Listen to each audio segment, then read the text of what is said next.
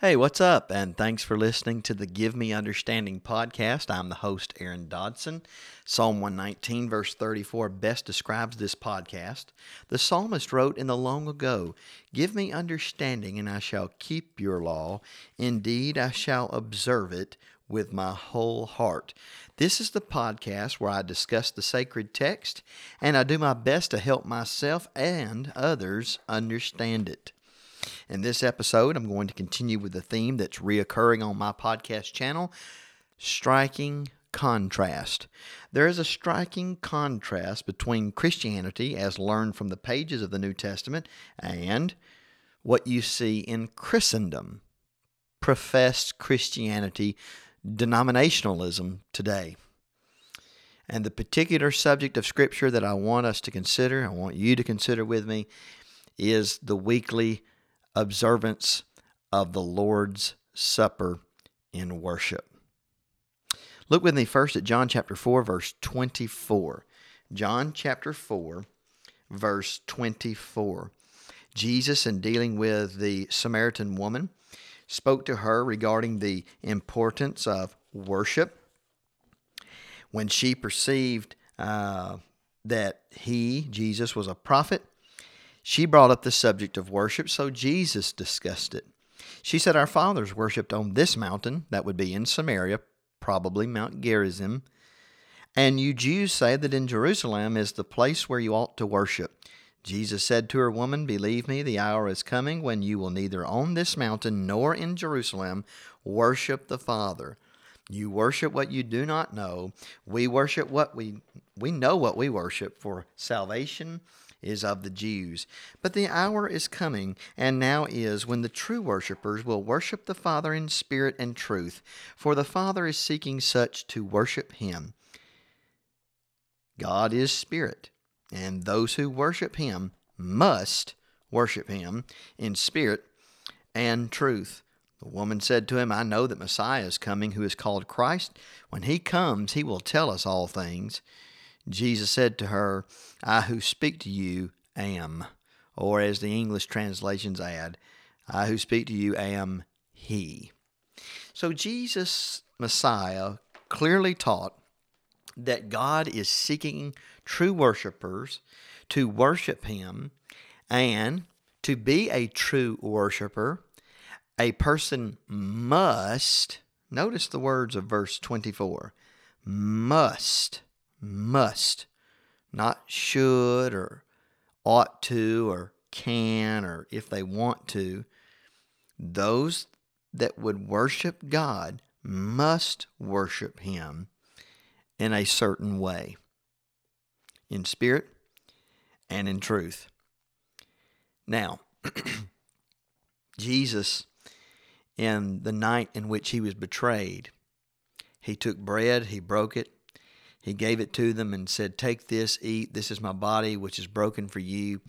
He took the cup, the fruit of the vine, he drank it, he gave it to them, they drank it. He said, "This is my blood of the new covenant, which is shed for many for the remission of sins." So Jesus instituted, as we say, his supper, what we call the Lord's Supper, or communion, as it's called in 1 Corinthians 11 and excuse me, and also in 2 Corinthians, I believe it mentions the communion. According to the gospel, and by gospel I mean the New Testament books, when and how often are God's people supposed to partake communion? Now, what you learn or what you observe, and perhaps if you're listening, you're not a member of the Church of Christ, you don't know what we do, perhaps, or maybe you do, you've heard, or you've visited before. Or maybe you're in a church that partakes communion every other week, once a month, once a quarter, once a year, twice a year. I've even heard of communion being offered at weddings. I've heard of communion being offered at Christmas, so-called Christmas and Easter even. All right. What do we know about the Lord's Supper? Some think we are going too far or I'm going too far when I teach that we're to take the Lord's Supper every first day of the week. What do we know from the Scriptures? Somebody says there's not a verse that says, thou shalt take the Lord's Supper every Sunday. Well, no, there's not a verse that says it just like that. But what do we know? Well, let's begin with where we started. Let's start where we started. Let's go back, I should say. John 4:23 and 24. Again, the hour is coming, and now is when the true worshipers will worship the Father in spirit and truth, for the Father is seeking such to worship him. So he's searching for true worshipers to worship God in spirit and truth. God is spirit, and those who worship him must worship in spirit and truth. Again, notice Jesus gives us the proper object of worship, God, and a way we are to worship him, the way we should worship him, that we must, is the word, in spirit and truth. Now, some, even in the churches of Christ, have claimed that the word spirit here is a reference to the Holy Spirit. I would deny that. I would say that that's not the immediate context. The immediate context is in contrast to the physical locale of Mount Gerizim in Samaria or Jerusalem in Judea for the Jews. The contrast is with the outward expressions that the people of that day were involved in, the rituals, if you will. He's emphasizing that a person must come to God in his own and with his own spirit. And by his, I mean that individual, that man, that woman, that person. Worshiping God with and in your spirit and with your spirit. The idea is to be sincere, to worship from the heart. And this was a problem that God dealt with in the Old Testament times, in the Old Testament books times, way back, and then under the Old Covenant when Jesus was on earth, the scribes and the Pharisees and different ones, the rules and regulations that they made. These rules and regulations had prevented and hindered people from truly coming to know God and obeying him according to his word. Instead, they were following their traditions. And it had gotten very ritualistic, almost like a checklist, a way to have a list and to check them off and say, I did this. And they were not worshiping with their spirits from the heart. And certainly God wants that. He wanted that in the Old Testament times. He wants that today under the New Covenant times. God is spirit, and those who worship him must worship in spirit. The idea is the same idea that Joshua had in mind before his end on earth, when he said, according to Joshua 24:14 to Israel, now therefore fear the Lord, serve him in sincerity and in truth. Notice that. Serve him in sincerity and in truth. Almost a complete parallel to what Jesus said during his ministry. In sincerity and in truth, in spirit and in truth. So here's what we know. Number one, we know God is seeking true worshipers to worship him a certain way, in spirit and in truth. So we must worship God, and that in a certain way, according to truth. John 17:17, your word is truth. Truth is always who God is, who Christ is, and what they have taught, which today we have in the written word. So we must worship God. Number two, we are to continue steadfastly in the apostles' teaching, their doctrine, and also to continue devotedly in the breaking of the bread, the fellowship, and the prayers. That's Acts 2:42. Look at that passage with me. Acts 2:42. If you're not able to turn there right now, listen as I read aloud, obviously. And they continued steadfastly. Who's the they? The early church there in Jerusalem as it started. They continued steadfastly in the apostles' doctrine, teaching, in fellowship, the sharing together of money and other things when they had need, in the breaking of bread, that is, no doubt, the bread of a spiritual purpose, communion, and in prayers. Here are 4 of the 5 avenues of worship in this verse. The early church continued devotedly or strongly in these things. And among these things in which they were persistent was the breaking of the bread. So the article "the" is in the Greek. The breaking of the bread. What else do we know? So we know that we must worship God, and we must worship Him in a certain way, with the right attitude, with our spirit, according to truth, according to His Word, and we're to be like them. They're the example for us to continue strongly, steadfastly in the apostles' teaching. One of those things was the breaking of the bread. Number 3, we also know that we're not to forsake the assembling of ourselves together. There were some just before AD 70 who were doing this. They were living in and around Jerusalem in the Judea area, and they, because of persecution and other outside forces, they had been forsaking the assembling of themselves together. That was some of them. That was their manner, as is the manner of some.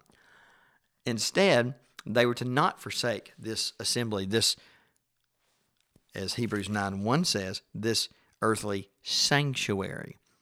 So the early church then, and the church even today, if we follow the gospel, the books of the Bible as we have them, we follow the 27 canonical books of the New Testament, understanding that the new covenant has filled full the old. We do not live by the old. We learn from it, but we are not amenable to the Mosaic code. Then indeed, Hebrews 9:1, even the first covenant had ordinances of divine service and the earthly sanctuary. So we have ordinances of divine service, and they're in Hebrews 10:22-25, but also an earthly sanctuary even today. And the earthly sanctuary is the assembling of ourselves together. Hebrews 10:25, the Greek word episunagoge. The idea is to come together with one purpose in one place by one authority. For the one purpose is for God, for worship and for edification and admonition. So we must not forsake that. Just as they were charged not to forsake it, we're not to forsake it either. We are instead to worship God faithfully with the brethren on the first day of the week. Number 4, we also know that we're instructed, as they were instructed, to partake the Lord's Supper. Look with me at 1 Corinthians 11, verse 25. 1 Corinthians 11, verse 25. Paul wrote, "In the same manner he also took the cup after supper, saying, 'This cup is the new covenant in my blood. This do, as often as you drink it, in remembrance of me.'" So, not only had Jesus said on Thursday night, the night of his betrayal, not only had he said, "Do this in memory of me," but then he had his apostle write to the churches, "This do." And we know the early church did it. Acts 2:42. We'll come back in a moment to Acts 20, verse 7. And we know 1 Corinthians 11. They came together, but when they came together, they were not coming together to eat the Lord's Supper as they should. Verse 20. Because they did not have the right heart, the right soul, the right mind. They were not unified, but divided, and had turned the Lord's Supper into a love feast where some people enjoyed food and others didn't. So we know we must worship God, and that in a certain way as He's prescribed. Number 2, we must continue strongly, steadfastly in the breaking of the bread. And we're not to forsake the assembling of ourselves together. And number 4, we must partake the Lord's Supper, because Jesus and Paul said and wrote, "This do." So the question is, when did they do it? Because we know the early church did it. Acts 2:42, 1 Corinthians 11, Acts 20, verse 7. So when did they do it? Well, they did it on the first day of the week. Look at Acts chapter 20, verse 7. Acts chapter 20, verse 7. Now on the first day of the week, when the disciples came together to break bread, Paul, ready to depart the next day, spoke to them and continued his message until midnight. We must partake the Lord's Supper on the first day of the week. Somebody says, well, that's just a record of fact. That doesn't mean that we have to do it. Okay, listen very closely. After the church was established, Acts chapter 2, It's never recorded in Scripture that they partook of the communion on any other day. Now, here's my question. If God set it up for Sunday, and under the direction of Jesus' apostles, they partook it on the first day of the week, Acts 20, verse 7, who are we to change it? And why change it? Somebody says, well, we're not trying to change something. It's just not legislated. God didn't legislate. He didn't say you have to do it on Sunday. But yes, he did. Because he charged the church. 1 Corinthians, look back with me again. 1 Corinthians 11, verse 25, this do as often as you drink it in remembrance of me, for as often as you eat this bread and drink this cup, you proclaim the Lord's death till he comes. 1 Corinthians 11, 25 and 26. So the question is, how oft did they eat and drink it? Did God say, well, you can do it whenever you want? Was the early church encouraged or taught by the apostles to do it once a quarter, once a month, once a year, once every 5 years, at a wedding, at a funeral? You'll learn none of those things that I just mentioned from the pages of the New Testament. But you will learn from the pages of the New Testament that it was upon the first day of the week when the disciples came together to break bread. When is an adverb of time. This was a habitual practice of the church at Troas. They came together on Sunday to break the bread of the Lord's Supper. They weren't coming together every Sunday so they could eat hot dogs together, or so they could eat hamburgers, or so they could eat fish, or whatever else. They were coming together to remember the Lord's death, his resurrection, to worship him, to remember the day the church was established. Acts chapter 2 was a Sunday when the day of Pentecost was fully come. Was the day after the Sabbath on a Sunday. So there's a lot of significance in the scriptures on Sunday, the New Testament scriptures. So we must partake the Lord's Supper, number 4. Number 5, we must partake it on the first day of the week. If God set it up that way, if the early church practiced it that way, under the guidance of Jesus' apostles, who had been given the authority of Christ to loose and bind whatever had been loosed and bound in heaven, Matthew 16, 19 and Matthew 18, 18. If that's the case, who are we to change it? Instead of saying, well, it doesn't say you got to, we have the example, we have the command, we have the example, and we don't see it on any other day. Why are we not doing it the way they did? Because they were under the direct influence of the apostles. That was the day they did it. Who are we to change it? And here's another question. Why change it? Somebody might say, well, the only reason I would argue for anything different is just because it doesn't say you have to do it on this day. Some of these things that God has taught us are not taught to us in an explicit statement, you have to do this on this day. Instead, it's do this, and then he shows us how to do it. And we do not have the authority to change it. Show me a place in Scripture where God has not only told his people what to do, but how to do it. He gave them an example to follow, but they were at liberty to do it however they wanted. Show me an example of that.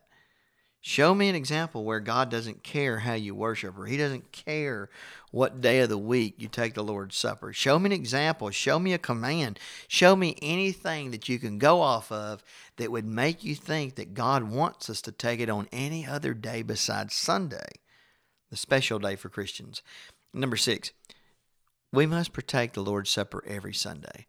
No, there's not a verse that says every Sunday on the communion. But there is a first day of the week, every week. 52 of them on our calendar. Again, Acts 20, verse 7. Now on the first day of the week, when the disciples came together to break bread. See, this was an established practice. This passage emphatically states that they were gathered together on the first day of the week for the purpose of breaking the bread. That is, partaking the Lord's Supper, the communion. Now here's my question that I want, that I wish and But I want and I wish and I pray others could hear and answer. Why do so many professing Christians, so many professing churches, not observe communion every Sunday? Because there's a Sunday every week, and that's when they took it on Sunday. How can people in good conscience take it once a year, once a quarter, on a wedding, at a funeral, at a baptism, or just whenever they think it's a good time? How can those types of observances be from heaven and not from God? I mean, what verse do you point to say, yeah, this would lead me to believe I should do it this way? No. There is no such indication. There is no such scriptural leading. There is no. Somebody says, well, Jesus partook the Lord's Supper on Thursday. We can do it today on Thursday if we want to. Notice, the whole podcast episode has been based on the truth that after the church was established, Acts chapter 2, it's never recorded in Scripture that they partook of the communion on any other day. But instead, they were to come together on the first day of the week to practice their liturgy, their ordinances of divine service. Hebrews 9:1, Hebrews 10, verses 22 to 25. Incidentally, verse 23 says, let us hold fast the confession of our hope without wavering, for he who promised is faithful. Well, that would be the Lord's Supper. That's communion. And by not assembling, they were not holding fast the confession of their hope. What was their hope? The death of Jesus. What do we show forth when we partake of communion as Christians? The death of Jesus as we look forward to his return. They were not carrying out the ordinances of divine service, Hebrews 9:1, as they should have, because they weren't even assembling. So, again, number one, we must worship God. 2, we must continue steadfastly in the breaking of the bread. Number 3, we must not forsake the assembling of ourselves together for worship, which included the communion. And 4, we must partake the Lord's Supper. Jesus said, and Paul wrote, this do. And the early church did it. So we ask the question, well, when did they do it? Number 5, we must partake the Lord's Supper on the first day of the week, because we have no authority to change it. And the big question becomes, why would somebody change? Why wouldn't somebody say, I want to do it the way they did it then? I don't want to do it any different. I don't want to change it for sake of change. I'm not looking for an excuse or a loophole or some cute argument that sounds neat so that we could do it on a different day. Number 6, we must partake it on the Lord's day, on Sunday, every Sunday.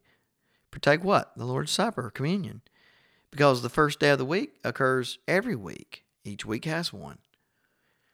The passage, Acts 20, verse 7, emphatically states that they were gathered together on the first day of the week for the purpose of breaking the bread. Now, here's my concluding thought. If God has commanded his people to observe the Lord's Supper, and the way Christ, I should say, had the apostles set it up, was on Sunday. And there's a Sunday every week. Why should we not partake of it every week? Somebody says, well, it gets old if you do it too often. Or that's not the way we did it growing up. Or my mama doesn't believe that. Or my preacher never taught that. Or, folks, those are insufficient reasons. Those are irrelevant arguments for when and why and how we should partake the Lord's Supper. Everything should hinge upon, thus says the Lord. It should hinge upon the holy text, the sacred text. Again, if God has commanded his people to observe the Lord's Supper, and the way Christ had the apostles set it up was on Sunday, and there's a Sunday every week, why should we not partake it every week? What in Scripture would cause anyone to think that it pleases Jesus to do something else? I can look to a host of other passages that would teach that it does not please God when we change or alter what he has instructed and the way he has instructed us to do it. Well, I hope that's been beneficial for you. If this has added value to your life, this episode, do me a favor. Please share it so others can find it, and Lord willing, it will be a blessing to them. Thanks for listening to the Give Me Understanding podcast. I'm Aaron Dodson. If you're ever in Northeast Arkansas, you're ever in or around Jonesboro, Arkansas, I want to invite you to the Washington Avenue Church of Christ. We meet on Sundays at 9 a.m., 10 a.m., and 5 p.m., Wednesday nights at 7 p.m. for Bible study. We have classes, Bible classes, on Sunday morning and Wednesday night for all ages. And you would be our honored guest. I pray that individuals in our community will visit us so that we can meet them and we can do what we can to help people understand God's Word so that they might obey God's law and observe it with all their heart. Thanks for listening. I'll catch you next time.